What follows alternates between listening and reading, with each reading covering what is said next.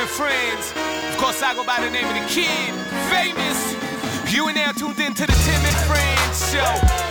Hello, education, entertainment, coast to coast. Ball it up, call it entertainment. Let's get this started. Uncle Tim, let's start this show in 5, 4, 3, 2, 1. Let's go. All right, we got no time for formalities or procedures. That's Jesse Rubinoff dancing over there. I'm Tim. You and the people who come on the show are the friends. Please follow us, like and subscribe and all that. Go get Sportsnet now. The bosses love when I say that. And it's free for many of you through your cable subscription. So it's a win-win. And that word win, well, it still kind of stings. Colts, Chargers fans, for my bet on the Chargers and Raiders tie game. We'll get more on that in a flash. Rich Gannon, Michael Grange, Katrina LeMay Doan. Love my guess. But we need to get right to one of the craziest weekends I've seen since Mike Tyson broke his back spinal. So, Jesse, in record time, let's bring that heat, Peekaboo Street. Already? Wow, that's quick. I'm sweating with anticipation of this block. This is like a special day. You don't get, like Mondays are always whatever. Correct. But you don't always get that on a Monday morning. You get to wake up to this excitement. Especially when Canadian hockey teams are basically not playing. Yeah. Like the Leafs normally blowing a lead like the Leafs blew on Saturday night would be hook, line, and sinker our lead. Not today, Botch. No. Not today. Last night was a gift from the sporting gods. Okay, here we go. We're going to start with the NFL, obviously. But Timmy, where do we even begin? There was the Steelers' OT win over the Ravens to keep their playoff hopes alive. You mentioned the Colts, who found a way to lose to the Jags and miss the playoffs, even though I said it was literally impossible. I was wrong. And then it was a win and you're in for the Chargers and Raiders last night. But it was also a tie and we're both in. Social media was going absolutely ballistic from the kickoff. So maybe we should start with the Chargers and Raiders. Did the NFL save its best game of the season for last? Oh my God, yes. Oh my God, yes. Now, I may be a little bit biased based on the bet that we had going, but you're right. On social media, I saw hockey and baseball dudes tweeting about the Raiders and Chargers. That's how crazy this was. Now, I had to look up what the hell prisoner's dilemma meant. I was reading up on the disgrace of Hehan, or however the hell you say that, in World Cup qualifying 1982, if I'm not mistaken. But for those who don't know what in the good name of der Mannschaft I'm talking about, well, the once unthinkable happened. Jesse mentioned it. Colts lost to the Jags, and the Raiders and Chiefs and Chargers, were given the prisoner's dilemma. Here's my research from Wikipedia, of course. The prisoner's dilemma: why two completely rational individuals might not cooperate even if it's in their best interests to do so. The Colts' loss meant that the Raiders and Chargers could simply tie, and both would have made the playoffs, or one team wins and sends the other team home. Some called it the Kneel Bowl, meaning if both just took a knee, if they both cooperated, they both would have ended up with the desired conclusion, which was making the playoffs. So it was a crazy scenario, and it seemed like a moot point for most of the game. Yeah. And the Raiders had a 15-point lead with less than 5 minutes left in the game. But the Chargers converted more fourth and longs than my love life and sent it to overtime on the final play of regulation. A 12-yard pass to Mike Williams. And, of course, after that, the teams traded field goals on the first two possessions of OT. So we're tied at 32 in overtime. And it looked like the Raiders, with the ball on the Chargers' 39-yard line and the clock running under 45 seconds, were content with running the ball and letting the clock run out. Now keep this in mind throughout. We here at Tim and Friends explained this exact situation last week and decided to bet $5 each, along with our friends at SN Bets, $5 on the Jags money line and the tie in the Raiders and Chargers game as a laugh. A laugh that was on the verge of paying us over $2,400 on the $5 bet. Right, Jesse? No exaggeration. Nope. Bets were made along with SN Bets and several viewers who decided to come along for the ride at 488 to 1. Weren't laughing in overtime, were we? That's when the Chargers took the most debated timeout since Caillou. Just before the timeout, many folks thought that the Raiders were willing to play for the tie. But after the timeout, Las Vegas ran the ball off left side between the tackles, got 10 yards on the play, setting up a 47-yard field goal.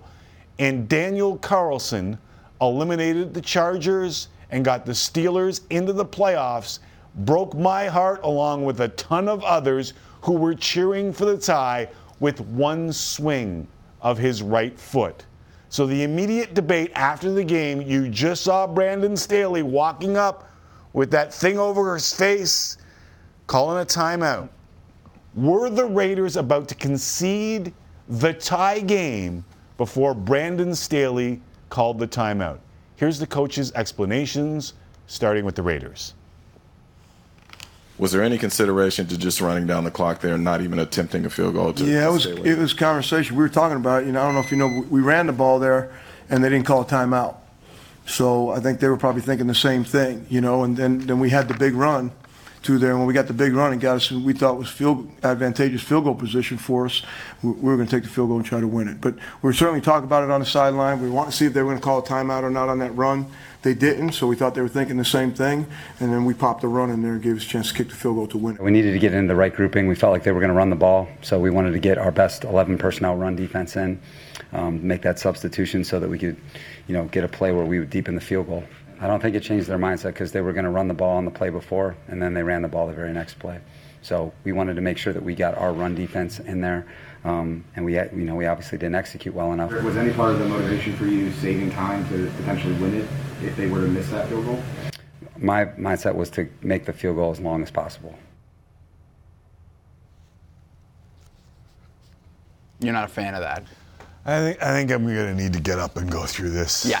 And what Brandon Staley said. Needs to be done. I think we need to move things out of the way. What? Close things up. No. And go to the 98 here, all right? I need to loosen up the old shoulders. I need to get the old pointer, the old index finger out. I'm getting comfortable on my stool. All right. Let's start with the first play after the 2-minute warning. Josh Jacobs, left side, loses a yard, clock runs. Tick, tick, tick, tick, tick, tick, tick. Tick, tick, tick, tick, tick. This is when the Raiders begin thinking, maybe we don't do anything stupid. There's no incentive to do anything stupid. Then, 1:20 left, so Jacobs left side again, this time 7 yards, sets up a 3rd and 4 from the Chargers' 39-yard line. But, clock, tick, tick, tick, tick. Raiders get up to the line of scrimmage, right?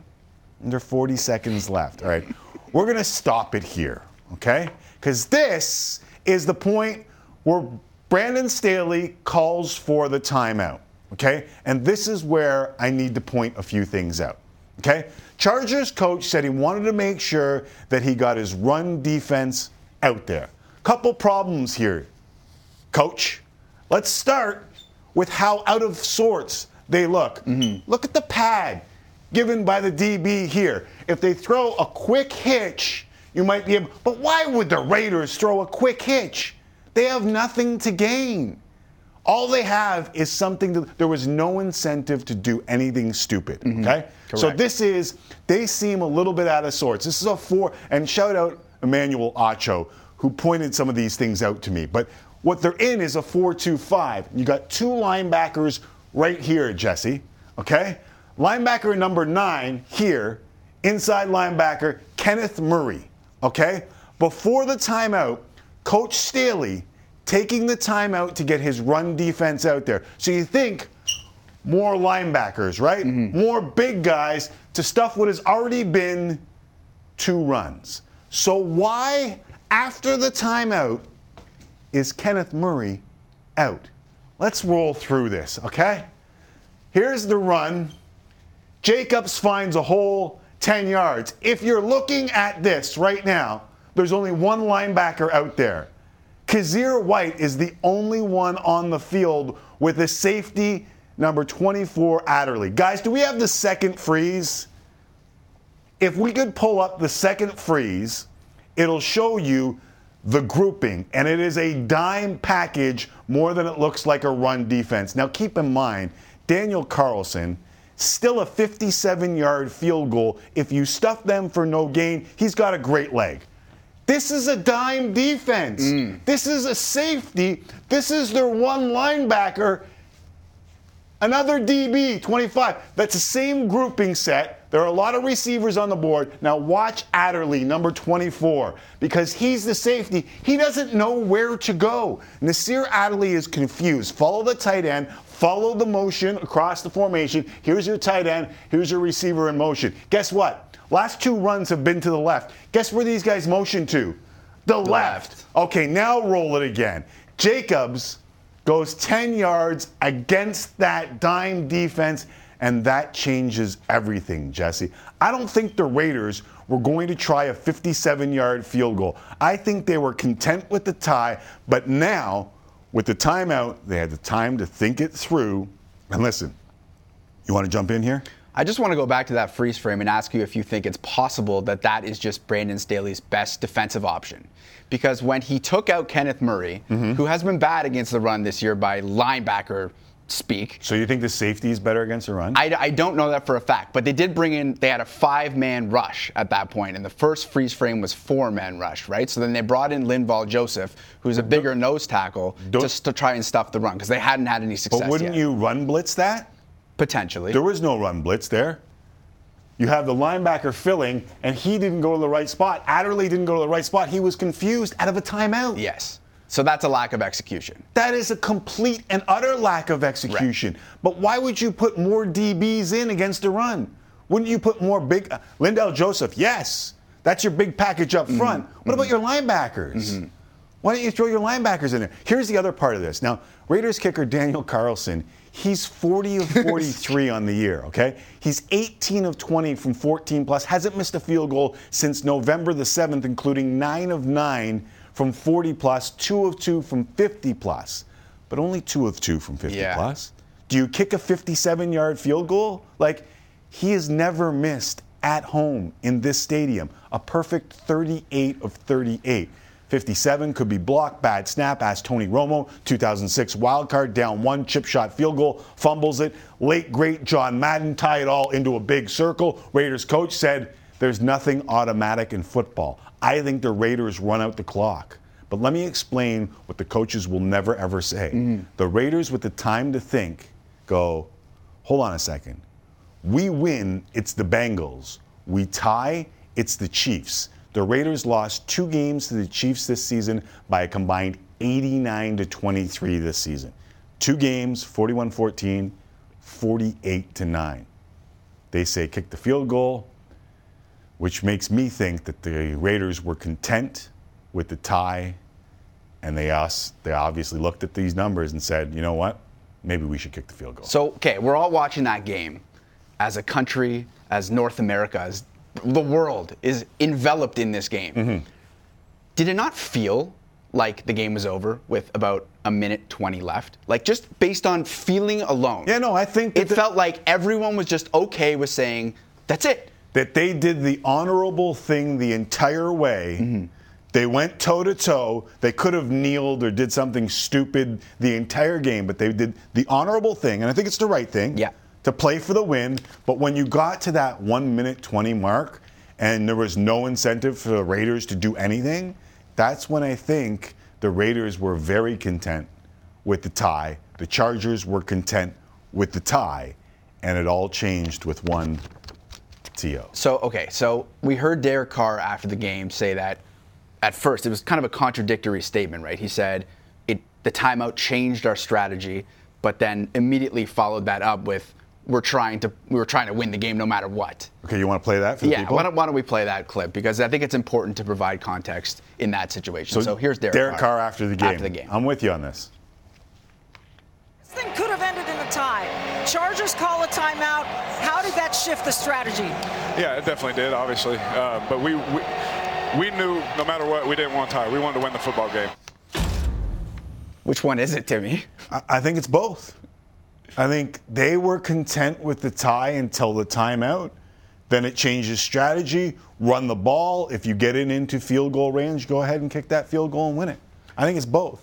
I think it doesn't have to be contradictory. Do you think that they would? So say Jacobs gets stuffed. Yeah. Now we know the Chargers' run D has been horrendous. They're third worst in the league this year. Their run defense has been really, really bad. And the whole game. The whole game, too. Right. Like over 100, I think it was 170-something yards for the Raiders on the ground in the game. Yes. 57-yard field goal. Like, do the Raiders kick that field goal? Because I know No. Carlson, you mentioned it, the over 50 hadn't been great. But No, he had never missed a field goal in that stadium. He had been very, very good. I just don't think you risk it from 57, because to hit it 57, you have to drive it low. Mm-hmm. You can't hit the alley-oop, the high ball. You got to drive it. I'm lining up like I'm going to kick. I feel like you wanted to play in the game last night. That would hurt my hamstring and my groin. That's good form. Oh, careful. Yeah. So yeah, that's good from 26. 26 max. That was good from 26. I'm a lefty. He's a righty. Whatever. Yeah. No, I think that 57 is a risk, and I don't think they wanted to. Here's when I really thought that they were content with the tie. Austin Eckler talking it out on the field with the Raiders' long snapper. Now, what the hell is the connection here? They went to high school together, okay, in Colorado. And Eckler says, really? Sieg, who's the long snapper, covers his mouth. What did he say to Eckler to get a response that is, really? Now, he either said, we were going to run out the clock, or covers his mouth to say it, or they went to high school together. High school, not university. They are dudes. They went to high school together. Or he said, Bobby and Susie just broke up. Well, okay. Really? The running of the clock thing, I'm curious. I'm curious about it. Is there anything else you want me to point to? No, I think you did an excellent job breaking it down. I just am confused a little bit. Okay. Not with you. Ask away. Not with you. But when you line up in the shotgun, isn't the onus on... Okay, I got to play devil's advocate for Brandon Staley's sake. But isn't the onus then on the defense to put your best package out there? Because if they're in the shotgun, they're not kneeling. Kneeling is not an option. No, they were never going to kneel. They're not going to kneel. So no, but running out, just running a play, running the football would have done everyone was talking about a kneel. They didn't have to kneel. They ran into the pile. They ran the first play into the pile, and if it's fourth down or if it's still first down, they could have run another play, and they would have had to think about it at a quick pace. Now, maybe they would have taken a timeout after. The Raiders, maybe they would have taken a timeout after and figured we should probably kick the field goal. I think once they got the 10 yards on the run, that was it. 47-yarder, this guy's one of the best kickers on planet Earth. Send him out there. But it's not like it's a gimme. No, definitely not. Yeah, kudos to Daniel Carlson. But also, you got to pour one out for Justin Herbert in this game, because he solidified himself. And they're not going to be in the playoffs, which sucks, because he's one of the better players in the National Football League. Yeah. And what he did on those 4th and 10s and 4th and 15s and throwing it down the field, scoring touchdowns late. This guy is the real deal. You're looking at probably a future MVP. And he's not going to be in the playoffs because, the run defense stinks. That's basically it. Well, I mean, they can improve that. He's still young, but it feels same old Chargers, right? Oh. Elite quarterback play. Maybe Always. Elite running back play. Always. And they just can't make the play when they need it the most. Doesn't matter. Anthony Lynn, Phillip Rivers. We got to pour one out, too, for the people that were riding with the bet. Oh, my goodness. I felt like we were on board with listen, I'm going to donate. I could have got cashed out at $138 on my $5 bet. Not worth it. And I thought, the story is worth $138, right? I'll donate the $138 to the first charity someone send into your computer at Tim and Friends. First charity. Love it. $138 was what I was going to get cashed out. I rolled it for the story. But we had some ride or dies with us that had on a 47-yard field goal is the difference between us and $2,500. who else was riding with us? Yeah, so Darren said, join the club when we tweeted out the bet, $5 for us. Darren went with $10 to win $48.80. So, I mean, everyone who had any money, it was entertaining enough without having to gamble on it, but anybody that had money on this, the feelings, the roller coaster of emotions. So, Seb, do you get what that guy had? Like, if the field goal is no good or they run out the clock, he wins $4,800. Keep going. On a $10 bet. Danny, $20. Okay. So do the math. $20, $91.50 to win. Dear God. And Danny also says was offering like $600 before the game started. Didn't take it. Danny, a virtual hug to you. Didn't take it. Jocelyn says pain is all I feel. $15 to win just over $4,000. Chris says it was sent his in. It was $22.33 to win $10,000. Timmy. $10,000. And then Chris, I feel for you.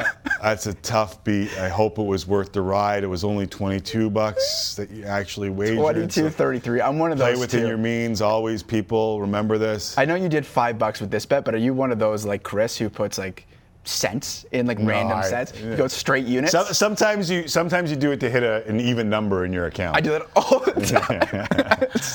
Unfortunately, it goes closer and closer to zero. CJ says, I cashed out.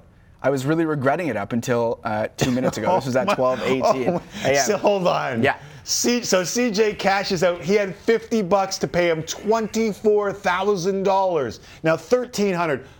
Honestly, I cash out too. I mean, hindsight, yes. No. Not hindsight. If I'm going into the game and my payout was $1,300 for the tie, I would have cashed it out.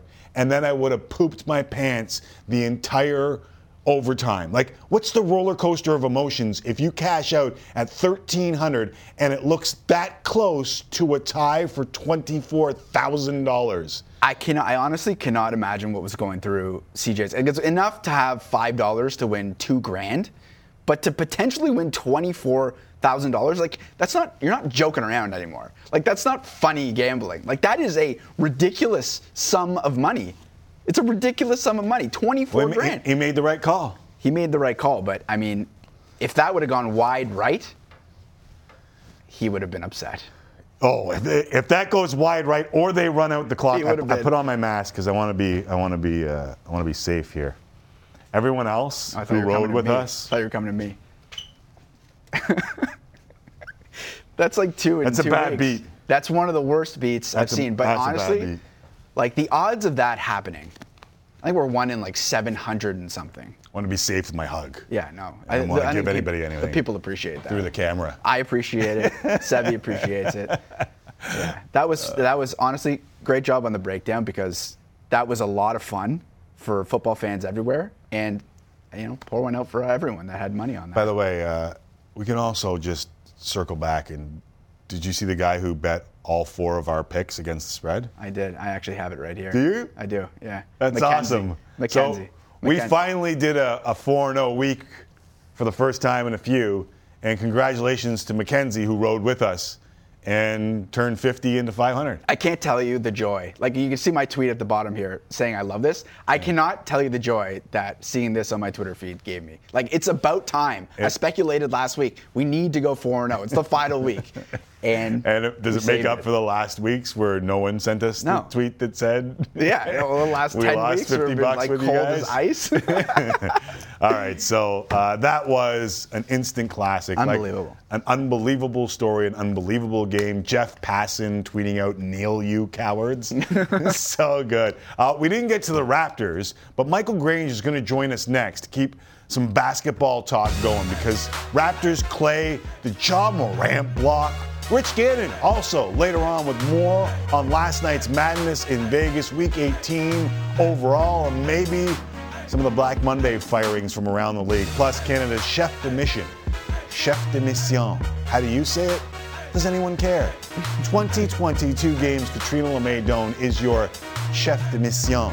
Olympics less than 4 weeks away, kids. Tim and friends, how the hell did that not end in a tie?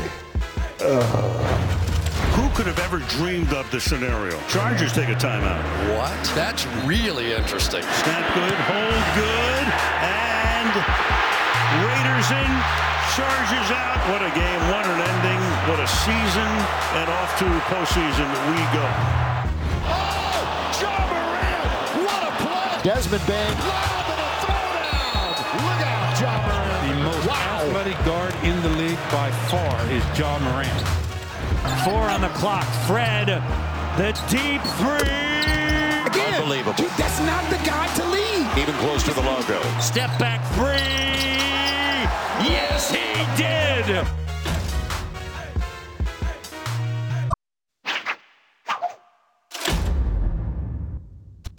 His name is Fred VanVleet. Go ahead, put it on your ballot. Fred from the logo. All-Star. He's an all-star. There's no question about it. He took Kyle Lowry's spot now. Avery Bradley with the deflection against Bain. Oh, my God! What an incredible block! This is one of the greatest run-down blocks that you're going to ever see. Look at him go up and just 2 hands. Oh, wow. That guy is unbelievable. Nothing but net for the Duke in the corner. That's the assist to LeBron, so that's the assist he needed. So he passes the Big O on the all-time assist list. One of the greats of all time. He's back! Klay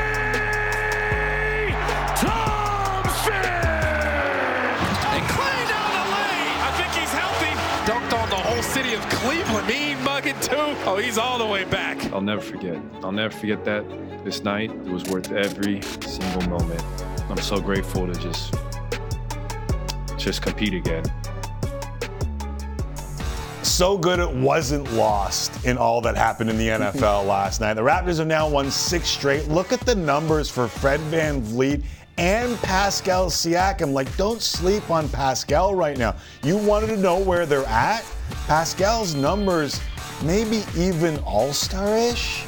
24 points per game, 11 rebounds, and what's impressive to me, field goal percentages, 3-point percentages, and assists per game at over 6 per. I know that I've talked enough about Fred VanVleet being an all-star, but what he's doing right now is historic. And I know that word is used a lot and maybe even overused, but over the last 8 games, the Eastern Conference Player of the Week, Freddie VanVleet, is averaging 30.6 points per game. That's the 5th highest average over any 8-game span in Raptors franchise history. I got that from Sportsnet producer Chris Black. Now, further, he's hit 47 threes in those 8 games. Only 4 men in NBA history have had more over an 8-game run. Add 7.5 assists per game, almost 5 boards, elite defense, and being a damn good leader. That's an all-star right there. I just hope enough folks are watching. One guy that I know is watching is Michael Grange. Michael Grange joins us now. Grange, welcome back to the show. How are you, buddy? Oh, I'm great. Thanks for having me on, Tim. Anytime. So the Fred VanVleet, Pascal Siakam run over the last little while, which is more impressive to you? It's like making me choose between my kids. I mean, they're both very impressive. I think Freddie's just because, it included that signature triple-double, that incredible third quarter, and then you look at even last night's game where, he hit the back-to-back threes to kind of rescue a game that looked like it might be going down the drain. No disrespect to Pascal at all, because if Freddie wasn't playing like this, we'd be talking only about Pascal. But, it's just a tremendous run of basketball. It's something I think we've been waiting for a long time, certainly all of this season, to see, to answer that question we've talked about before, Timmy, what would this team look like when they're healthy? What is the ceiling when you have your key guys available, healthy, and playing well? And we're getting a taste of it now. And, I think what Pascal Siakam is doing with his playmaking is really, really interesting. And it just looks like, maybe the way Masai Ujiri and Bobby Webster had it in their mind's eye all along. So where is your ceiling now, having seen this? And let's be fair, the last few games they've played teams that are missing their stars. But what you wanted to see from the Raptors core, and more specifically Freddie VanVleet, you saw and more from both Freddie VanVleet and Siakam. Do you kind of re-establish your floor and ceiling for this team? Yeah, I think I raise both a little bit. I mean, there's still some caveats you have to offer in there, but I think when you add in OG Anunoby back healthy and playing well, and certainly Scotty Barnes has been a revelation, and Gary Trent Jr. I think has been better than anyone would have thought. You look at the top 6-7 guys in this rotation, and you like them. You're like, wow, these are all basketball players, and I think Fred just keeps expanding or at least many people's idea of what his real ceiling is. I mean, now he's starting to put up Dame Lillard type numbers, like who would ever thought that? I'm not saying he's Dame Lillard, but I mean, this guy's a baller, right? And so, you max that with Pascal Siakam. We've talked so much about what his struggles and where his true niche lies. Well, I think he's finding it, right? He doesn't have to be a guy who puts up 22 shots a game to make you win or make him play his best. I think this playmaking, you can just really see his IQ kind of reaching a new level, his comfort overall on the floor. And, what's happened lately is he's been shooting the ball a lot better from three. I don't think he's going to be a 52% three-point shooter for his entire career. But what was holding him back, even when he was playing back well last year, was he would trundle along at 28, 29%.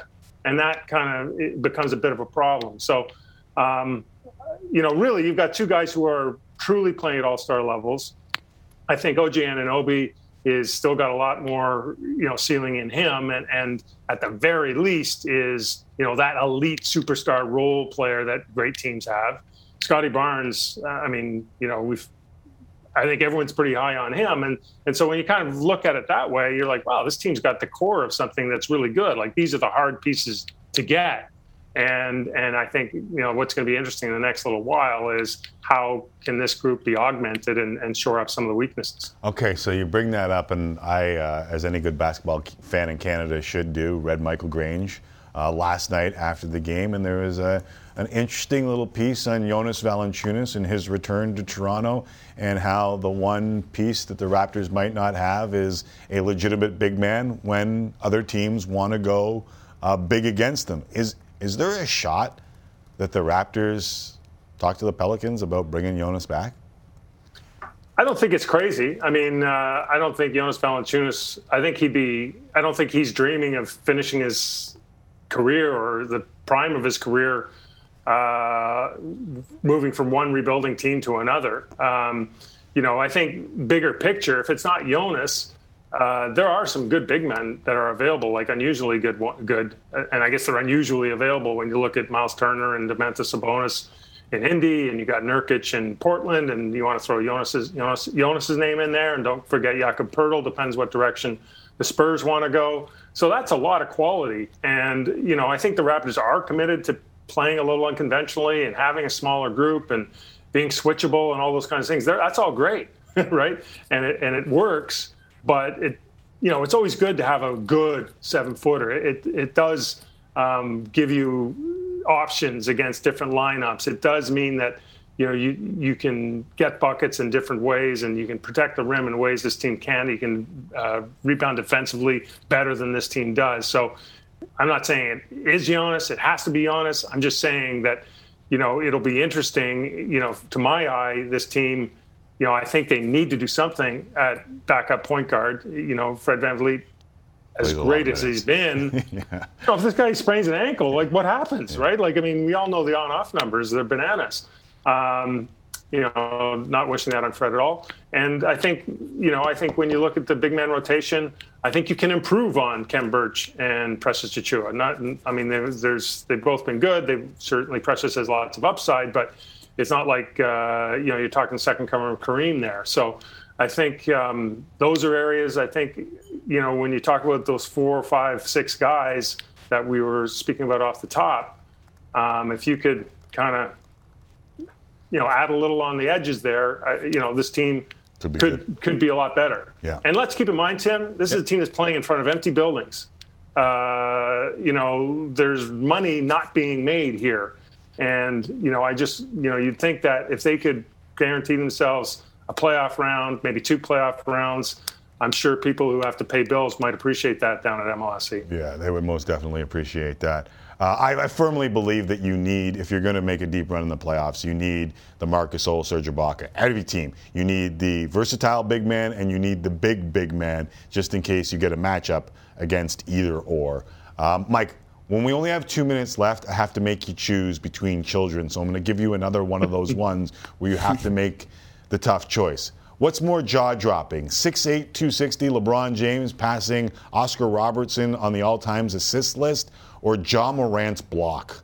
I'm going to go with Ja's block because Oscar Robertson was LeBron of his day, right? Yeah. Like he was the oversized point guard, wing forward, whatever you want to call him.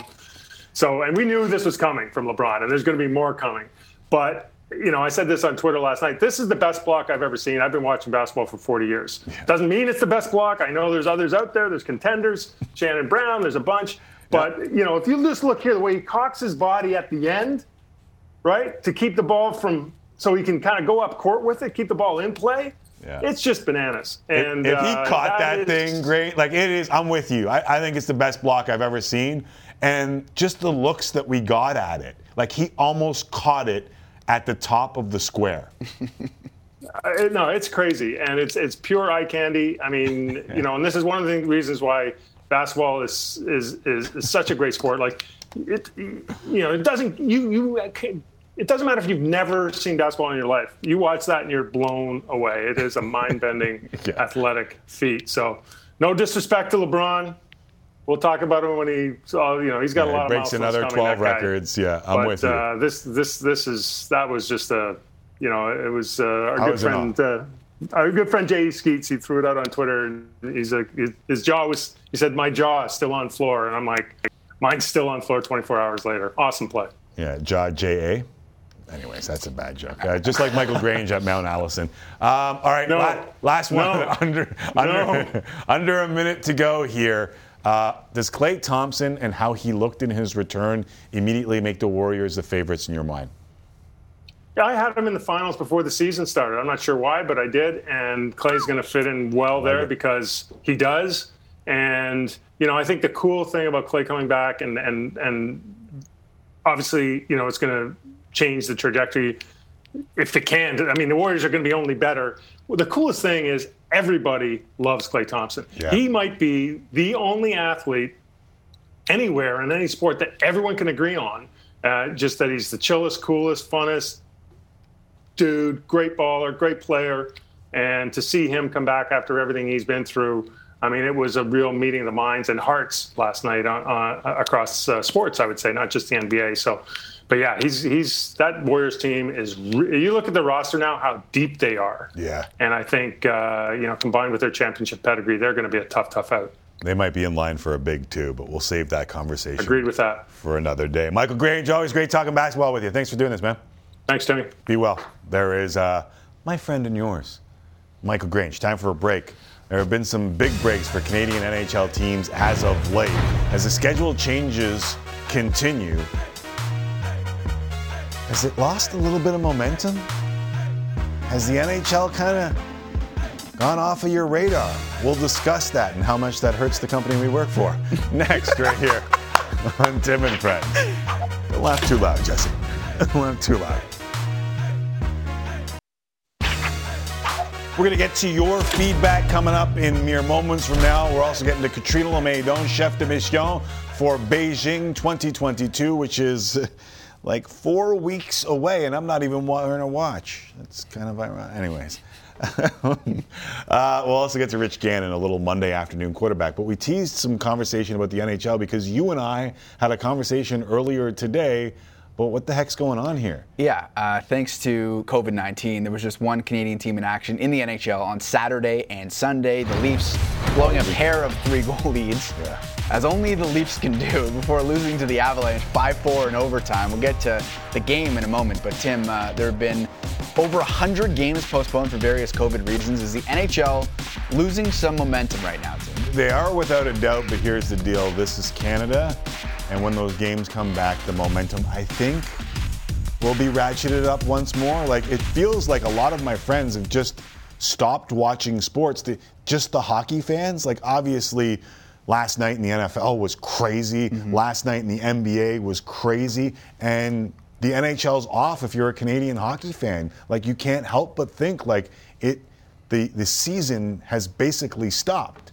But they were going to stop the season anyway and go to the Olympics. Now, I would have felt like a hockey fan would have been kind of fed with the Olympics. Yeah. But I feel like once it gets going again in full force, everyone will jump back on the bandwagon, but you can't help but feel like the momentum has been stunted, no? Yeah, I think you're right, but I think these leagues, the NHL and even the NBA to some extent, are at a disadvantage compared to the NFL because it's appointment viewing the NFL. You know when it's happening. It's every Sunday. Right. And a couple primetime games here and there. Oh, that's but a big part of it. Everybody knew they were tuning Saturday in. Night in hockey, yeah, right? You knew what was on the line for Chargers and Raiders last night. Just ended up being an amazing game, but everybody knew when to find it and at what time. And when you have that many teams in the National Hockey League and the games are all over the place, look, it's nobody's fault. This is the reality of the situation, but it is harder to keep track of.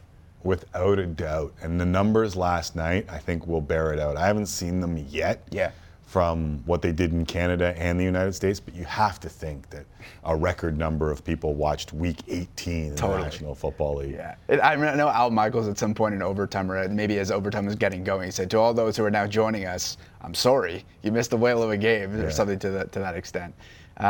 So we addressed the football in the first block. And you know I'm a huge fan of you going up to the 98, as we call it, and the touching. It's a 98-inch screen. I'm not sure you're meant. Yeah, I'm not sure it's meant to be touched the way you were touching. I got a little nervous there for a second that you were going to break it. I did notice that even though we don't really have the telestrator, when I touch the 98 with a little bit of force, you can kind of see the circle. Right. It's like the Fox Glow puck. You were like dragging it a little bit.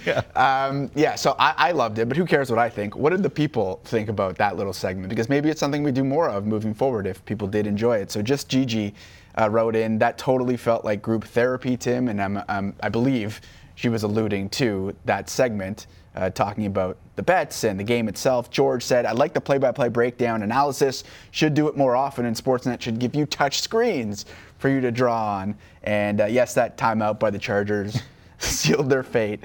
PDJ, live look at Tim McAuliffe on Tim and Brett's right now, which is exactly what it felt like in here. We only do this, though, like you and I, and we can come on camera just for a split second here, but Jesse and I have talked about this. Like, it has to be at a certain level for us to go to 90. Like, we've gone there for Connor McDavid's 2 goals. Twice. Did we go there for Trevor Zegras? Yes. I think we went there. Davies was the other one that we went. And Alphonso Davies. Against Panama. Absolutely destroying Panama and the Tim and Friends of Panama who were so upset. So those are, like, it has to be at a certain level, I feel, for us to go to the 98. So we need to engage the public. Like, Ja Morant on any other day could have been a hashtag 98. Yeah. I think we need to make that a thing. I think I actually, if you see a play that needs, I like that. That needs a little bit of action on the big screen, give us a hashtag 98. I just got that's really good in the ear from producer Mark Shelton. He likes the hashtag 98. Hashtag 98. Yeah, but I think you're bang on. I think there's moments where we have a meeting every morning. Yeah. And sometimes you don't talk before the meeting, and then you get in and you determine what's on tap for the day. And with those moments, and with the game last night, sometimes you just know you're going to the 98. Yeah. Sometimes you just know it. We felt it. I knew it as soon as I gave away $2,500 that I was going to 98. Speaking of $2,500, Hingle McCringleberry wrote in. Of course, Hingle McCringleberry. Not going to rub it in too much to McAuliffe, but I fared out good last night. So why don't we have a look at this? This is like relatively new. I think the same game parlays to me, which is what this is. So $5 to win 115. Here's what it was. It was 22-1 odds. Match point spread. Chargers plus 4.5. Check. Over 38.5 points in the match. Wow. Yeah, crushed. Yeah. Josh Jacobs over 83.5, which actually, rushing and receiving, not sketchy, but he's had some off games so far this season. That was a bit of a stretch. Yeah. Over 4.5 touchdowns in the match for both teams combined, and the match to go to overtime. Yes. That's a good return. Yeah. So, like, I think watching the game, like, for that to go to overtime, like, I'm sitting there thinking, like, this isn't really going to happen. Like, it's a nice idea that we all as sports fans, like, aspire and hope and wish that this game goes to overtime. All of Twitter was talking about it. Al Michaels had to talk about it. Mike Tirico had to talk about it. Drew Brees was. They really wanted it to go. Tony Dungy was like, "Oh, it's not going to overtime. There's no Neil Fat." And then when they got to that point, and this is what I said on the show. This is what worked out. I said this. I wish I could find it from last week, but I said they're not going to play for a tie. But if they're close to a tie in overtime, of course you think about doing it. And that's what happened. Yes, most people thought or imagined that it would just be like kneel down, or whatever. No. Yeah. Play to win the game. And to be honest, I like the honor that both teams play. I agree. With. Like, completely. They need a little bit of a... Would have been fine with a kneel in the last minute. Yeah, it would have been fine. And I put it on. I put the poll on Twitter. Yeah. Would you be fine now with a minute left? And it was like 78% said yes. Yeah. All right, time for a break, though. The first ever Week 18 in the NFL delivered with more drama than they could have imagined. Chargers, Raiders, an all-time classic. And we have some axes falling. Minnesota, Chicago, Miami will unpack it all with our MVP, Rich Gannon, as Tim and Friends rolls on this Monday. Tim and Friends, time for Tim and Friends. Tim and Friends. Tim and Friends, time for Tim and Friends. Tim and Friends. And now, time for real sports talk with Tim McCallum and friends of the show. Shuffling the papers, sheepdogs. Back here, hour number 2. Tim and Friends, full hour on Sportsnet and Sportsnet 360, which includes a conversation with Rich Gannon in mere moments from now, and Katrina LeMay Doan coming up shortly, following us at 7 Eastern on Sportsnet. It is the Bruins and the Capitals, and it's the Rangers and Kings. You can see them on Sportsnet and Sportsnet 1, both of those games. All right, let's get back to those Canadian teams, starting with the Sens and the Oilers. Now, they were originally scheduled to meet tonight, but after the Oilers added 2 more players to their COVID list today, game postponed, rescheduled for this Saturday night. Now, the Senators have played only once since December 18th and are back in action Thursday against Calgary. By the way, those were added to the COVID list yesterday. Let me correct myself. In Winnipeg, the Jets added Nick Ehlers to the COVID list. He'll miss at least one game Thursday against the Wings. Potentially could be able to return to the lineup depending on negative tests. NHLPA, filed a grievance on behalf of Evander Kane, whose contract was terminated by the Sharks on Sunday. Now, San Jose is alleging Kane, who tested positive for COVID-19 on December 21st, took a flight to Vancouver on the 29th, and that he didn't have clearance or medical approval to do that. Right. Kane, who is now a free agent, signed a 7-year, $49 million deal with San Jose. Elliot Friedman over the weekend talking about teams potentially being interested in Evander Kane. Some reports that the Oilers' name has come up. Oh, no. Jesse, yes or no? Yeah, they're going to look into it. Yeah, I guess they are looking into it. Yeah, do it. Why not? What have you got to lose? Other than a lot. By bringing Evander Kane in. But they've been losing a bunch of games already. Who cares? Wow. That was not the take that I expected. I just think they need to kick tires. Catch off guard, didn't I? Yeah, you did catch me off guard. Well, why are they kicking tires if they're not going to do it? Just do it. Well, you have to kick tires because your fans want you to kick tires. Well, there's talent available. Then if they want that, then just go get them. Yeah, I don't know if you need that drama in your room. Fire corner over here today. But he would have an opportunity like unreal opportunity if you join that team. All right, yeah. Black Monday in the National Football League, and a number of teams have cleaned house. After a 6-11 season, the Bears have fired head coach Matt Nagy and general manager Ryan Pace. Vikings also firing their head coach and GM after missing the playoffs for the second straight year. Mike Zimmer, Rick Spielman out in Minnesota, and perhaps most surprisingly in Miami, despite winning 8 of the last 9 games, the Dolphins have fired head coach Brian Flores. The regular season comes to a close today, and like all season finales, there's the promise of extra drama, so get your popcorn ready. Pass is caught, Jennings, touchdown, 49ers. With the season on the line, big-time throws, intercepted by Ambry Thomas. The 49ers have won, and they're in the playoffs. Hundley sacked T.J. Watt. NFL history. Lawrence pulled it down and throws to the end zone to Marvin Jones, did he come down, feet in bounds? He did. Boy, what a depressing loss for Indianapolis here today. So the door is open for one of these two teams. 4th and 8 for what could be the final chapter for Ben Roethlisberger. Throws, catch, first down, and that is a winner for Pittsburgh on the brink of an unlikely playoff spot. A wild and woolly season deserves a dramatic ending. Herbert fires, and into the end zone it is Palmer, and it's a 7-point game. If this game ends in a tie, Pittsburgh is no longer alive for the playoffs. Caught in the end zone by the big body Mike Williams. This is just insane, and we are going to overtime. Chargers take a timeout. What?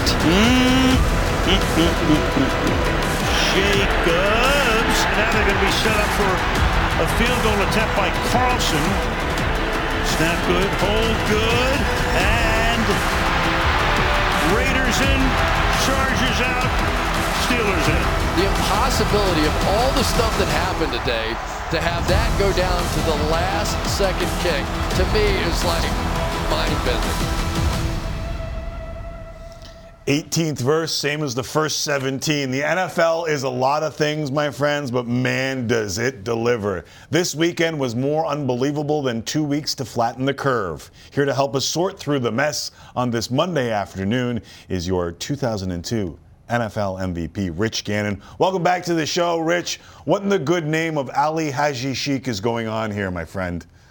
Tim, what a crazy finish. You know, the Colts losing earlier in the day really set off a series of events. You know, you look at Pittsburgh beating Baltimore and Baltimore losing 6 straight. After 8-3 start, Baltimore loses 6 straight games. But you got to give the Pittsburgh Steelers and Mike Tomlin a lot of credit. You know, they won 3 of the last 4 games. They earned their way into the postseason with a little help from the Raiders. And how about that game, the last game of the regular season, Tim? An overtime special between the Chargers and the Raiders. A tie would have gotten both teams into the postseason. At one point, it looked like that may happen, but Brandon Staley got in the way once again. You talk about coaching malpractice. What happened last night, for young coaches out there, pay attention, of what not to do. Brandon Staley, I thought, really hurt his team's chances of advancing to the postseason. Okay, so let's break that down. We spent an entire segment breaking down the way we saw it. Let me ask you the way you saw the timeout and what was about to happen, because I thought that the Raiders were content with the tie before Brandon Staley called that timeout.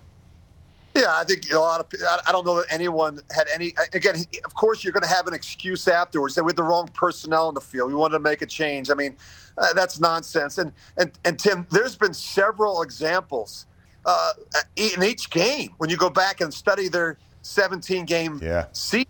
And not only that, but what happened in the third quarter with 8 minutes to go on 4th and 1, coming out of your own end zone to go for it. I mean – that's just there's absolutely in a 3-point game. I mean, in a game that, you know, basically a playoff game.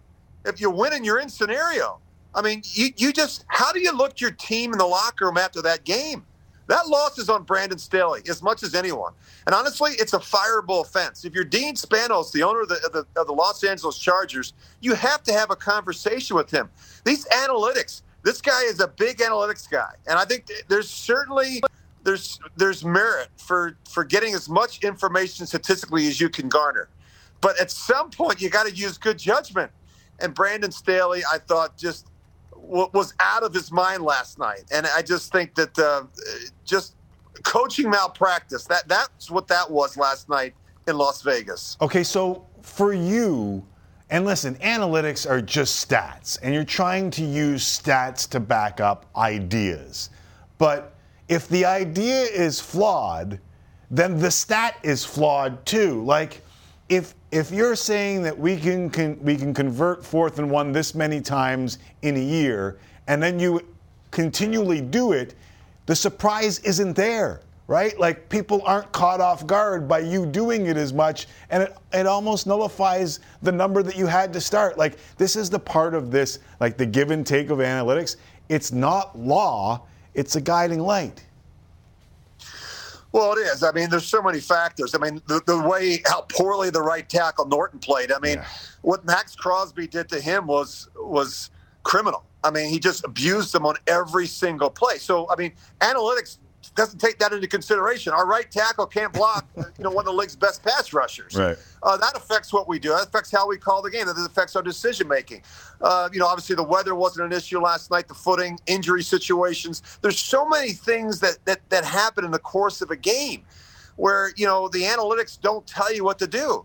But I can tell you this: there's not a coach in football at any level that would have decided to go for it in that situation. And Tim, that's just one example. Yeah, we did There's it all an year. example in the game inside 2 minutes where they converted first down on fourth down.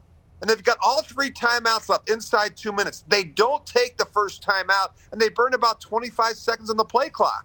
Right. I mean, there's just too many examples of that mismanagement, and that's just something that Brandon Staley has to get corrected. Do you think Spanos has the guts to do what you just said and fire Staley?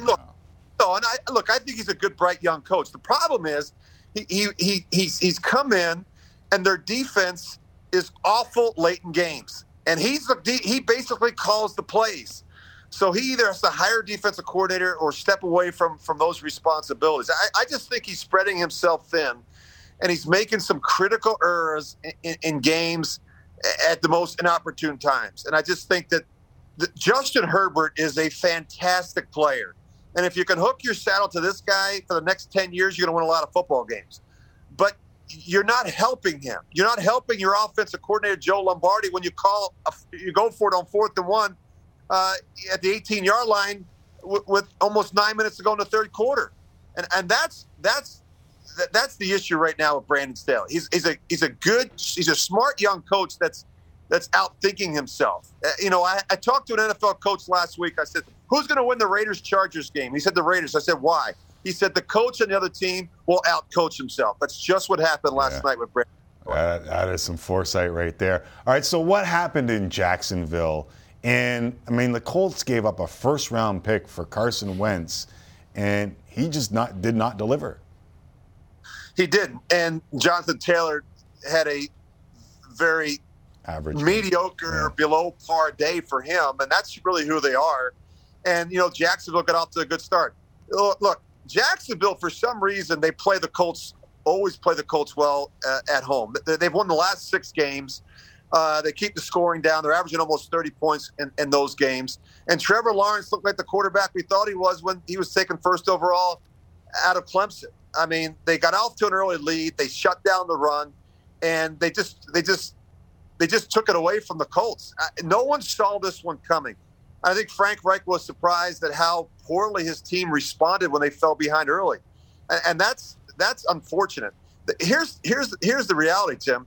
They didn't deserve to make the playoffs. They lost their last 2 games to teams that they should beat, especially Jacksonville, who coming into that game had won just 2 games so far this season. All right, so we spent time on the Chargers. They're out. We spent time on the Colts. They're out. Can we give a little love to your former team, the Las Vegas Raiders? I mean, they overcame a ton of adversity to get to this spot. Tim, great point. Just the 4th team in NFL history to make a coaching change midseason and make the playoffs. Just their 2nd playoff appearance in 19 years. And you got to tip your hat to Derek Carr. I mean, this guy has put this team on his shoulders all season long. They won 6 regular season games on the last play of the game. And I just think he's played some of his best football late in games when it matters the most. It's not always perfect. It's not always pretty. But he put his team in a position. And how about Daniel Carlson? I mean, 5 field goals last night. He's never missed a field goal in that stadium. He was clutch. And, of course, you and I talked earlier about Max Crosby. I thought the defensive line of the Raiders was fantastic. Late in the game, they were on the field for so many snaps, but they played hard, led by Max Crosby. What a great win for the Raiders when you consider all the adversity that they had to deal with this season. Unbelievable what they went through this year. One more player that I want to talk about before I get your opinion on a little college football that's going to be played tonight. Is Tom Brady your MVP? Or is Tom Brady just the head-shaking dude that you don't know how the hell he's doing it at this age? I think it's a really tough decision. And I'm one of the 50 AP voters, and I'm going to go back and look real hard. You look at the season that he's had. I think it's between he and Aaron Rodgers. Aaron Rodgers, 7 touchdowns, just 4 interceptions. He's been phenomenal, but so was Brady. When you consider the injuries that they had defensively, you look at the injuries that they have had at the wide receiver position, the Antonio Brown situation, obviously not having Leonard Fournette, and yet the one constant has been the 44-year-old quarterback, Tom Brady. So I think it's between those two, Tim. I think it'll be a very, very close vote. I'm anxious to see what I decide because, quite frankly, I have to have my vote in by tomorrow night, and I still haven't made up. That's going to be. Hey, let us know next week where you went on. I don't know. Are you allowed to let us know? I don't even know. Why not? I don't know if they allow and whatever. Either way, we want to talk about this because this is going to be a really interesting vote. I think it's Aaron Rodgers, but that's just one man's opinion. I know we're a little early on our favorite matchup in Wild Card Weekend, but I love being early to the sports party because it shows off the show's collective knowledge. Is there one game that has Rich Gannon thinking we might get something real interesting in this one? I like the Bills and the Patriots. I mean, these two teams played earlier, twice this season. They split games. Both teams were able to win on the road. I like how Buffalo's playing right now, and I like Josh Allen. I think, you look at Josh Allen. Tim, you and I have talked a lot about him this year. Over 4,400 passing yards, 37 touchdowns, over 780 yards rushing. He's got 6 rushing touchdowns. This guy does it all. And I think when you look at the head-to-head matchup between the two quarterbacks, Mac Jones has taken a turn for the worse, whereas Josh Allen has played at such a high level, at such a consistent level all season for the Bills, and it's what he can do outside the pocket. It's how he can extend plays that I think will be the difference in this one. I thought I was going to get the Niners +5 on the road in Dallas and maybe sprinkle on the money line there, but it opened at 3. It seems like Vegas thinks this is a pick-up game, and it's real interesting to me because I thought the NFC was garbage the entire year, but then the Eagles took it up another notch for me. Yeah, you look at some teams that have been different in the second half of the season. I want to see teams that go into the postseason with some confidence and momentum. Mm-hmm. You mentioned the Cowboys a moment ago. They had lost 3 or 4 in November, including an ugly loss to the Raiders at home on Thanksgiving. And yet you look what they've done the last couple of weeks, put 56 points on Washington, 51 on Dallas.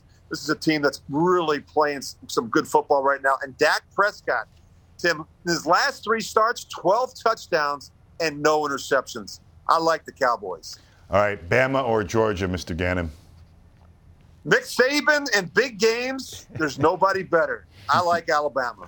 Can I ask, is Bama good for football? Like, forget college football. Just, is Bama's dominance good for football? I suppose, but it's like, and look, love him or hate Nick Saban. He knows how to get a team ready, even when they lose a game earlier in the season. But I like it when there's more teams in the mix. And right now, it just seems like you've got Georgia, you've got Alabama, you've got some of these teams in that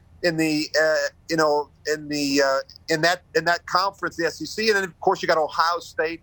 I like to see more teams in the mix right now. It seems like there's 4 or 5 really dominant teams year in and year out.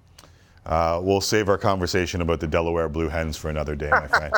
Always great catching up with you. Thanks for the insight. Our Monday afternoon quarterback has concluded. Thank you, sir. Thanks, Tim. There is Rich Gannon, our MVP here on Tim and Friends. Our MVP, I like that. Yeah, pretty strong on the Brandon Staley. Just a little bit. But Very he upset. backtracked a little, said no, he's not actually going to get fired, doesn't think he should get fired, but he did start out by saying that. Said they're fireable offenses. Yeah. It's an interesting one because, first game of the year, I believe it was 4 downs where he let Justin Herbert throw with the lead. Yeah. And I'm thinking, man, he must have a lot of trust in her. And it was Herbert, and it was the team, and it was also his willingness, like the ultimate gunslinger. Like if he thinks that they could get it, he goes. It's crazy. The interesting thing with that, though, is that he's a new coach. So when he's hired, that's going to be his pitch. Oh, without a doubt. Right? So he's not going to get fired for doing analytics things when he's an analytics-based coach. That's what you hired him to do. Now, the 4th and 1 from his own 18 was probably a little bit egregious, but he's been doing stuff similar to that all season long. All year. So that's who he is. Yeah, that's exactly who you hired. All right, time for a break. We're less than a week away from the Aussie Open. Been some updates in the Novak Djokovic situation. We'll update you, plus discuss Canada's unbelievable ATP Cup win. Tim and Friends rolls on. Sportsnet and Sportsnet 360.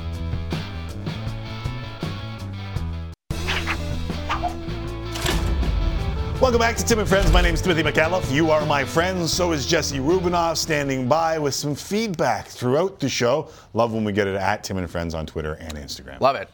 Yes, talking about, for the most part, the Chargers and Raiders and what they put on, just a magical football game last night. So Mihail says, Ben Roethlisberger watching that field goal last night. And I do have to say, that's what's sort of gotten lost in this whole story, at least for us today, is that the Steelers partying it up in the locker room after their win yesterday, thinking like, oh, what are the chances of a tie, right?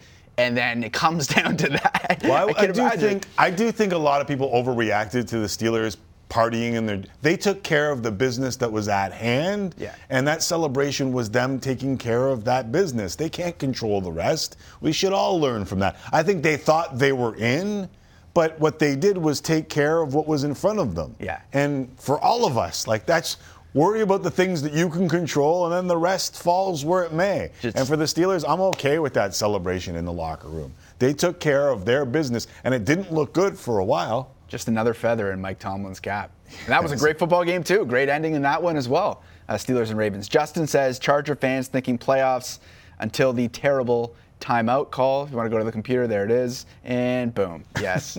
Just like that. That's how it faded away. Ayan says, an elite Pro Bowl quarterback and no postseason success to show for it. Dan Fouts, Phillip Rivers, HM to Drew Brees. That is the Charger way. We talked about that earlier. It just seems like they're always the 4 o'clock games on Sunday, or historically they're a lot of the 4 o'clock games. Why did leave Ryan Leaf out of that quiz? Yeah, I don't know. Right. Yeah, maybe he's his favorite player. The Red says, it was maybe one of the most exciting sporting events in regular season history. I don't remember a time when 3 teams were affected by the last game, plus the game itself was wild. Better than a movie. What was that? Mark Sheldon, producer of the show, there was a final day of the Premier League that was absolutely insane. Man City wins. Yeah. How many years ago was that? Like 3 years ago? Many years ago. Many years ago. There was a baseball final day of the regular season. Sergio Aguero scoring the goal. Maybe it's because I just read the Sergio Aguero stuff and him retiring. No, but I think had that actually ended in a tie, like it would have been a movie. Probably. It would have been a movie. Because it was like the most unthinkable thing. He would have worked in the Jags, what happened with them, and the Steelers angle. I love the rest of the world that's not invested just cheering for the Neils. Yeah. Like when at the start of overtime, Passon tweets out, "Neil, you cowards." I thought I think it was like retweeted like 20,000 times in a moment, like in the blink of an eye. Everyone wanted to see whether or not they would do that. It's so funny because it's such a win-at-all-cost sport, right? Like that's what you think of football. Like there's ties are few and far between. It's hardcore, win at all costs, and then the whole world last night is cheering for a tie. Just such an irregular thing last night. Sergio Aguero, Man City, 2012. There you Time go, flies when you're having fun. It's 10 years ago. Oh my God. A couple more 3 here. years ago. Rob says, I'm closing in on the big 60. I've seen it all NFL-wise. Chargers-Raiders game might have broke into my top 5 all-time games. It had the thrill of victory and the agony of defeat. Without a doubt. With the decision in the middle. Yes, with the decision in the middle. And Gus said, best NFL game since, once again, Chargers against the Dolphins playoff game in 1982. Miami wins 41-38 in overtime. Yeah, I mean, it's up there. Like, I was thinking about the best football games I've ever seen. Like, I remember the USC-Texas Rose Bowl game was up there. Vince Young. I know that highlights of that were floating around on social media this weekend. But, I mean, I'm hard-pressed off the top of my head to come up with games that I've had that sort of visceral reaction to. Right. And in 2012 with the soccer, this is when they started playing games at the same time. Yeah. So you could actually see the back and forth taking place on different grounds. That's ridiculous. Which added a different level than this one. But this, for one game, I don't know how you could, like, one game playing it. We've seen it before in World Cup qualifying where you go back and forth, or in an actual World Cup group play where you're going back and forth and you can see the swings in momentum because they play them at the same time. And you know why they play them at the same time? To avoid exactly the decision that we saw happen there, where 100%. People will just play The Simpsons, Portugal and Scotland, I believe was the matchup on The Simpsons. That's all I got for FIFA. All right, so there's a lot swirling in the sports world that we missed because of an unbelievable game and an unbelievable night in the NBA. Novak Djokovic, what's the latest on whether or not the 9-time Aussie Open winner is going to play in the tournament? So Djokovic is back training for the Australian Open after winning his appeal to have his visa reinstated. A judge ruling Djokovic didn't have enough time to talk to his lawyers after the initial decision to pull his visa and ordered the government to release him from the quarantine hotel he stayed at the last 4 nights. However, government officials are still threatening to cancel his visa and deport him. What's your lean, Timmy? Will he get to play in the Aussie Open? I'm almost curious to see him play and what reaction he'll get in Australia. I had a lot of people reach out to me after our interview with John Wertheim to say that they think that Australians are cheering for Joker. And if he gets a chance to play, we'll see whether or not Australians are cheering for him. Like, some folks expressed their opinion to me in a kind, very concerned manner, and I don't mind the conversation. Some folks were absolute bleep holes about it, and I get that sometimes you have to be that way to get some people's attention. I'm not that person. Like, the dying art of disagreement is a terrible experiment right now. Like, we can disagree with someone and still give them their space to say their piece, express their thoughts without compromising our own opinion. And I think, like, more people need to understand that and just have the conversation. So too many take too many things as a slap in the face, which really sucks for a show like this where Jesse and you ask my opinion all the time.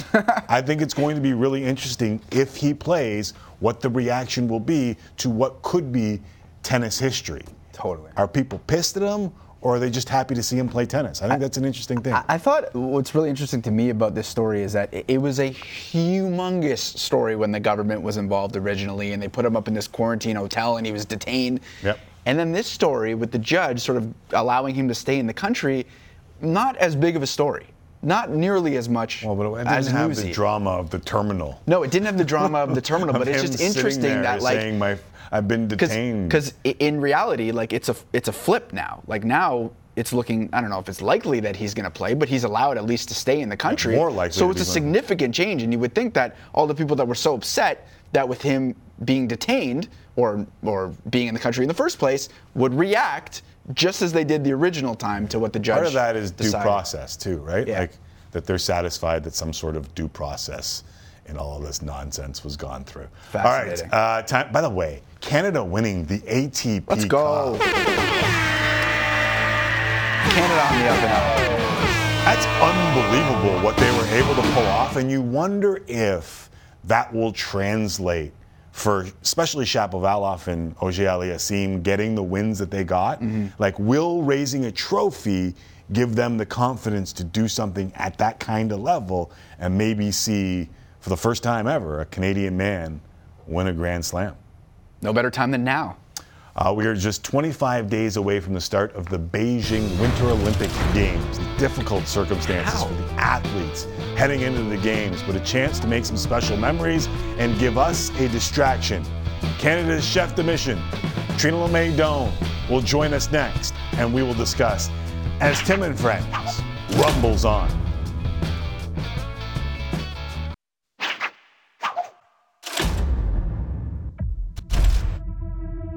We dream of this. Live our whole life for this. Give everything that we've got for this. Fight through pain. Fight through loss. Push through setbacks. Pull off comebacks. Dig deeper. soar higher. The nights spent awake, the hours they take. Our strength comes from within. And we're here to do more than just win. We come from anywhere, and we can overcome anything.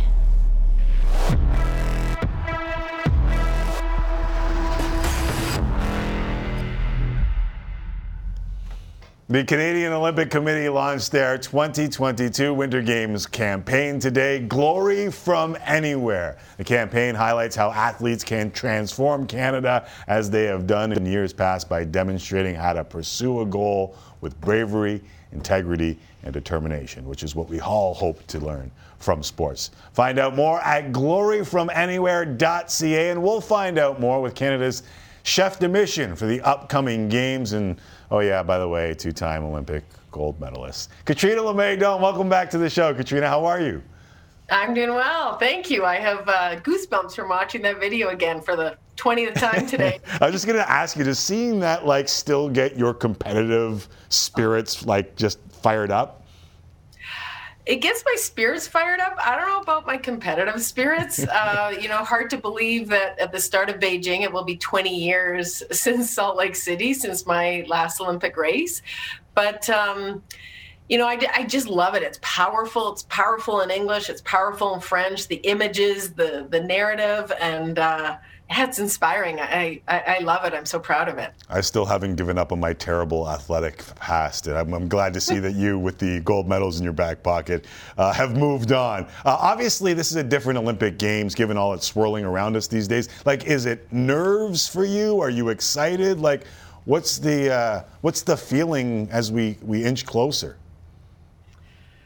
Well, like everything in our world, it changes every single day. End of November, I was in my hometown of Saskatoon watching the curling trials, helping announce the team, then out at the Alpine Men's and Women's World Cup, Speed Skating World Cup. And, I had on my day timer, I'm a pen and paper person, I'm that old, where I was going to be going for each team announcement. And then this variant hit and, everything changed. So, I'm excited. I'm excited for the games. We've been counting down for a long time. It's always the most stressful the month before the games. This new variant and COVID has added more. So just one more obstacle in everybody's path. And we've been, everybody's been dealing with obstacles for the last 2 years, but just want to get to Beijing and get in the village and get things going. It's funny because before every Olympics, no matter when they were, before the pandemic, during the pandemic, there always seems to be issues. People talk about the issues going into the Olympics, but how much different does this one feel given everything that goes into it? Well, it feels different, but, we've had 2 years to understand that it's different. Yeah. And learning from Marty McBean, who was the chef for Tokyo, they had to deal with a year delay. We've learned from the athletes and the mission team. 50% of the mission team in Beijing was in Tokyo. So everybody's been learning from each other. The collaboration between, all of the teams from summer to winter, even talking to our chief medical officer, the collaboration between all of the Olympic committees and Beijing and the IOC has been excellent. And so, we have an expert team that's advising our team. But let's not forget, once we get there, these are the Olympic Games. That doesn't change. And often as athletes, we make it different. I used to always, I got way more stress for an Olympics and they're bigger, but you put it as a different thing. And yet it was the same 400 meter oval. It was the same 500 meter race. And so they're the Olympics. And once we get there, that's sort of check number one. That's a celebration. Let's get there safely. And then let's compete, because that's why we're there. And that's what the athletes are ready to do. I know that walking into the opening ceremonies for many of the athletes is the culmination of years of work. Are they going to be able to do that this time around? Yeah, again, it's going to depend on their 3 villages in Beijing, so it will depend on logistics. Every year it's about timing. And so, there's sometimes been some controversy. People don't want to go to the opening ceremony. Right. if every athlete could go to an opening ceremony and feel the power of an opening and, the witnessing of the flame coming in, every athlete would want that. But their focus is the competition. Their focus is to have their best performance at the Olympics. So it's all whether it makes sense for them within the schedule. And so there's so many details that go into that. I was fortunate as an athlete at 4 games to walk into every single opening ceremony. And so, the schedule allowed that. And so I love them. They're powerful. I believe in the games. I believe in the core message of what sport and what the games do and bringing the world together. And so, I'm living a dream right now of, pandemic or no pandemic. My dream was to be chef de mission, and these are my 11th games. And, I'm very proud to lead this team of incredible athletes and mission team and people that have overcome a lot. We're in a tough world, and the athletes are no different. They live in this same world, and they've had to overcome a lot. Yeah, without a doubt. And I have a lot of compassion for the athletes, especially of lesser known sports, the ones who work for 4 years to get this opportunity. And I know NHL players were worried about testing positive at the games after it was rumored that positive tests may force athletes to quarantine in China. At least there were rumors about this for anything from 3 to 5 weeks. Is there any more clarity on what happens if an athlete tests positive in China? Because I would hate to have someone who doesn't get the same sort of attention when they tweet like an NHL player, but still has to go through a quarantine like that. Well, there'll be daily testing. Everybody knows that. Our chief medical officer, again, has been working daily with all of the teams, with all the athletes, and we'll be working closely with the entire team over in Beijing. If there are positive tests, there will be testing, there will be isolation, but it's not, I don't believe, to the extent that rumors were going around. So, I think everybody on the NHL side, they were disappointed because, fans and team and everybody, you're talking some superstar names that to see them play together would have been incredible. But we're still going to have an incredible team there that will represent the Maple Leaf, and they will be one team of all of the Canadian team. And so, we saw that in Pyeongchang as well. And I look forward to seeing those players.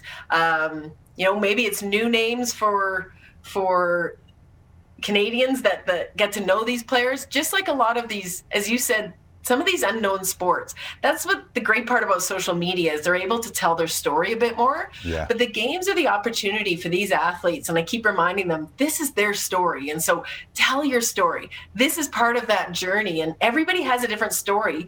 They have a different beginning, regardless of where we grew up in this country. Tiny little village, big city.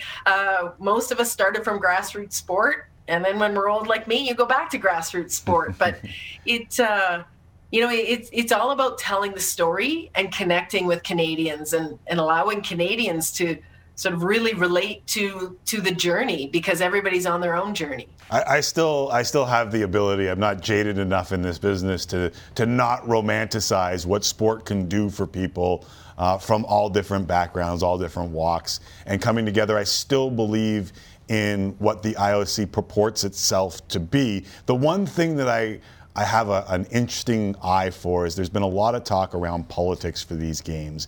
And I know for many athletes, as I said, they've been working on their craft in their entire life and preparing for this moment for 4 years. It's not fair to drag them in, not my intention with this question, but the ones who want to speak out, who want to use that platform that you're talking about, what do you as the chef de mission say to those athletes? Canada has a very strong athletes commission, and the Canadian Athletes Commission worked closely with the International Olympic Committee's Athlete Commission. The athletes have a voice. And so, first of all, athletes choose whether they want to be a part of this team. And when you go to these games, when you go to any games, regardless of where they are, there are certain boundaries and guidelines that you need to adhere to. And there are guidelines that when you're on the field of play, there is no political talk. But the athletes have an opportunity to speak. And so, there are those opportunities on media, social media, in different places. And those those are not just sort of just told to an athlete. They understand what they are. They've been explained. We've talked about it. And so athletes, have been informed in this. They understand it. And we're all passionate about what the Olympics represent. We're all passionate about the Canadian values. And we want to go there and talk about our Canadian values. We're fortunate to wear the maple leaf. And I'm a first-generation Canadian, and my parents came to this country, and we chose to stay. And so, I love the fact that we are an inclusive country, we are a diverse country, we're a diverse team, and so we're going over there to celebrate what our country allows us to do. So as we count down, before I let you go, what are you most excited for? Like, I'm sure there's a bundle of nerves in all different spots. What are you most excited for? Oh my goodness. That's like asking me which of my two kids is my favorite. Just the start of the games. Like I'm always nervous to get there and get settled in. And usually we've gone there beforehand. So again, because of COVID, we haven't been in the village. We haven't been there. Once we're settled, the start of the games, I find those so powerful. Just incredible, because it's the heritage, it's what the games are about, it's that core value, it's what the flame represents. And I'm excited to see the athletes. I'm excited to watch them compete, because there are 4 years between games, and most of these athletes, it's been 24 years that they've been working towards this. And so we talk about glory in the new campaign. For them to achieve their glory, they have their goals. They want to be the best in the world. What their glory is on that very day, we'll wait and see, because that's sport. We don't know what's going to happen, and that's why we watch it. It's exciting, and there'll be surprises, and there'll be expectations, and there'll be all of the good and the bad together. So I'm excited about it all. It's always tough getting ready to leave, and tough. I think tougher as my kids get older. It's harder for them and harder for me, but I'm so excited and so proud of this team and to be in this role. So which one is your favorite again? No, okay. It's been a running theme the entire show. Michael Gray said the exact same thing. He's got 2 kids. I got 2 kids. You got 2 kids. You're going to have more than 2 kids, because you'll have an entire team of Canadian Olympic members in Beijing. We wish you the best, as always, Katrina. Thanks very much. Appreciate it. There is Katrina LeMay-Doan, our chef de mission or chef de mission. Mission. She said mission. Yeah. Which of your 2 kids is your favorite? You know. Time for a break. We'll get to last call before the Bruins and the Caps next, right here on Tim and Friends. It's like when Sid used to ask Darren Millard what's his favorite hand was. Right. Actually, it's kind of different. It's a little different.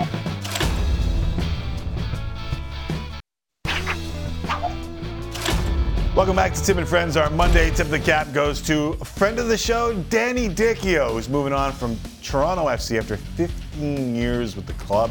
In different capacities, he scored the first goal in TFC history in 2007. The seat warmers came flying. He's been a coach of the academy team in recent years, as well as a club ambassador. Danny, good luck with whatever is next. And that, my friends, is our Monday Tip of the Cap as we move to last call. And Jesse Rubinoff. 2007 is when he scored that goal. It's crazy, eh? Oh, 2022. What's up? This is when Sid would sing the song, but I'm not going to do it. No, don't do it. Okay. An awesome moment in Portugal this weekend as Porto manager Sergio Conceição subbed in his son Francisco with the game tied at 2. 3 minutes later, in the 89th minute, he scored the winner, setting off awesome scenes as father and son embraced on the sidelines. Do you, Timmy, have a best sports memory with a family member? Oh, that's a wonderful question. This is such I love how he's slapping his son. He's giving him the old 1-2 there. Giving him a little 2-piece. I can't even, my brother, my closest brother to me was 4 years older. So all the memories they have of me playing sports with my 3 older brothers was them whooping my ass. Like, it wasn't even close. I didn't play on any of their teams. It was too far away. And whenever I tried to play with them, it ended badly. So my memories are me learning how to take a punch. That's all bad memories. Oh, that was not the direction the answer was supposed to go. You wanted the heartwarming McCallum family smiling, and we don't really have it. It was a lot of, and you can ask, there's a lot of people that are watching this show right now that grew up in and around our family. Mm-hmm. Like, our games, you've seen me. Yes. You understand how intense I can get. Yeah. I don't think I was the most intense in my family. Really? I might have been 3rd out of 4 in intensity. So I can understand now. Yeah. I can understand in my brain. You got that one too? Why you have those memories then. Yeah, we would just go toe to toe. I can imagine it's hard with 4 of you. Like, it's different. I only have a brother, right? So it's. But I feel like mono and mono. But are you guys close in age? 4 years. So you're 4 years. Yeah. And he's younger. Yeah. So you had to kind of take it easy on him a little bit? No. No. Yeah, I mean, yes. Yes. Yeah. That's the right answer. Yes. Okay. Spencer can reach out whenever he wants. Yeah, reach out. Major League Baseball obviously enduring a long, dark winter in a lockout, but we got some news on the weekend as the Yankees hired Rachel Balkovec as the manager of the A-Ball Tampa Tarpons. She's the first woman manager in minor league baseball. Amazing. The Jays, in the meantime, hired Jamie Vieira as a minor league hitting coach today, the first female coach in the system. About time, Timmy. About time.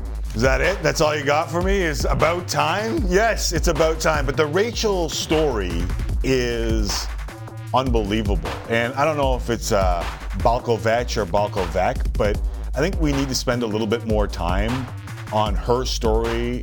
And it feels like she had to do double the amount of work to get to the same spot as a male counterpart would. And I think there's a lot of people going, oh, well, this is just equality working out and someone getting an opportunity. I think we should do the story on how many steps it took her to get to where she is. It's pretty impressive, I'll tell you that much. No question. Looking forward to that, and also looking forward to tonight. It's Alabama. It's Georgia in the national championship game down south. Georgia 3-point favorites despite their only loss being to Alabama in the SEC championship game in December. Timmy, Alabama's in the game every year. Does Nick Saban get his 8th national championship, or do Georgia get their first since 1980? I mean, it feels like this is set up for Bama to win again, does it not? They beat them. I know maybe different circumstances. Yeah. When they met the first time, and what was 41-24 was the final score. It feels like this is setting. Whenever Nick Saban he's Bill Belichick, right? Whenever you give him time to prepare for a team, Bama comes out on top. Yeah. Vegas would suggest otherwise, but I don't know what the numbers are. I would suggest to you, though, that the vast majority of money that's coming in is coming in on Bama. I'm riding with Mattress Mac tonight, and Mattress Mac has put $6.1 million on Alabama to win on the money line. But is Mattress Mac giving out something? This is always just a hedge. This guy gets the most. I don't know if we have time to explain this, but publicity? He gets the most publicity for hedging his bet. I know. I'm not betting Alabama because of Mattress Mac. That was a bit of an overstatement, but Just thought I'd point out that he has $6.1 million. He's got a lot of money. Every sporting event. I don't believe in these huge numbers out there because most people can't even comprehend numb to them. They're doing that. Agreed. I'm cheering for Georgia, though. That does it for us. Bruins and Caps about to get going here on Sportsnet. WWE Monday Night Raw coming up later on Sportsnet 360. Plenty of basketball on Sportsnet 1 and Sportsnet Now. The only reason I'm cheering for Georgia is because I like to see different teams I was going to clarify. Going against me. Different teams win. We ride together on one bet and then you just go against me the next night. Yeah, we'll talk to you again tomorrow. Thanks for watching, everybody.